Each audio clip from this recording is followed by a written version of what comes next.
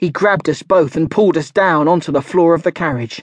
There came a sudden roaring overhead, the sound of guns blazing, of shattering glass, of screaming, of the train whistling, gathering furious speed all the time. I was up on my knees, wanting to look out again, to see what was happening. But the stranger pulled me down again and held me there. "He'll be back," he said. "Stay put where you are, you hear me?"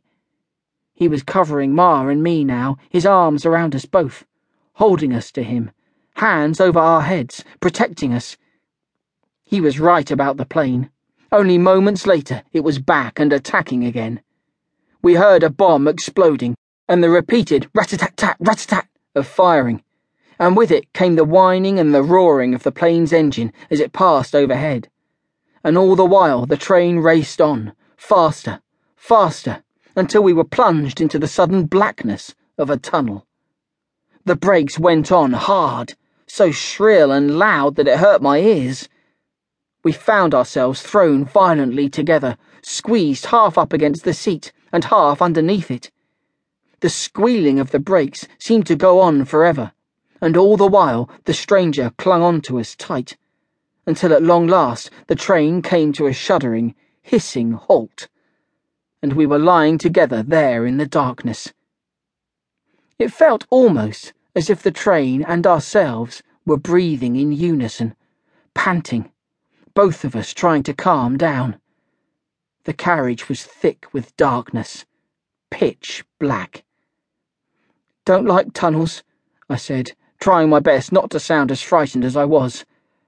"How long we going to be in here, Ma?" "Best place for us, just at the moment, son," the stranger told me. "And we're safe enough, that's for sure. We got a lot to thank the train driver for. He'll stay in here long as it takes, I reckon. Don't you worry, son." He was helping me to my feet and sitting me down. I felt Ma's arm come around me. She knew what I was going through.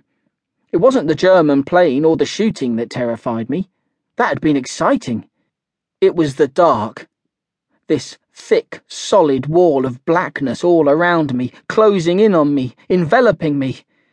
Ma knew I couldn't stand it, that I had to have the light on outside my bedroom door at night, as well as the lamp in the street outside. I felt a sob of fear rising in my throat and swallowed it, but it came back up again and again, like hiccups of terror that would not stop. "It's the dark," Ma explained. "Barney don't like it, never has." "Nor me neither," said the stranger. And as he spoke, there was a sudden flicker of light in the darkness. Then an orange flame, which lit up his face and his smile, then the whole carriage. "Smoke a pipe, don't I?" he went on, "so I always have my box of matches handy. Swan Vestas. You know, the ones with the swan on the box." He showed me. It rattled when he shook it. "See? Good they are. Last longer."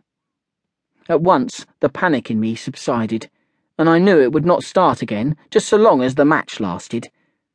"The thing is, son," the stranger went on, "I reckon we're going to have to be in here for quite a while. If I was the engine driver, I'd sit tight in this tunnel till I was certain that plane, and I think maybe there was two of them, or more, who knows, until I was quite sure."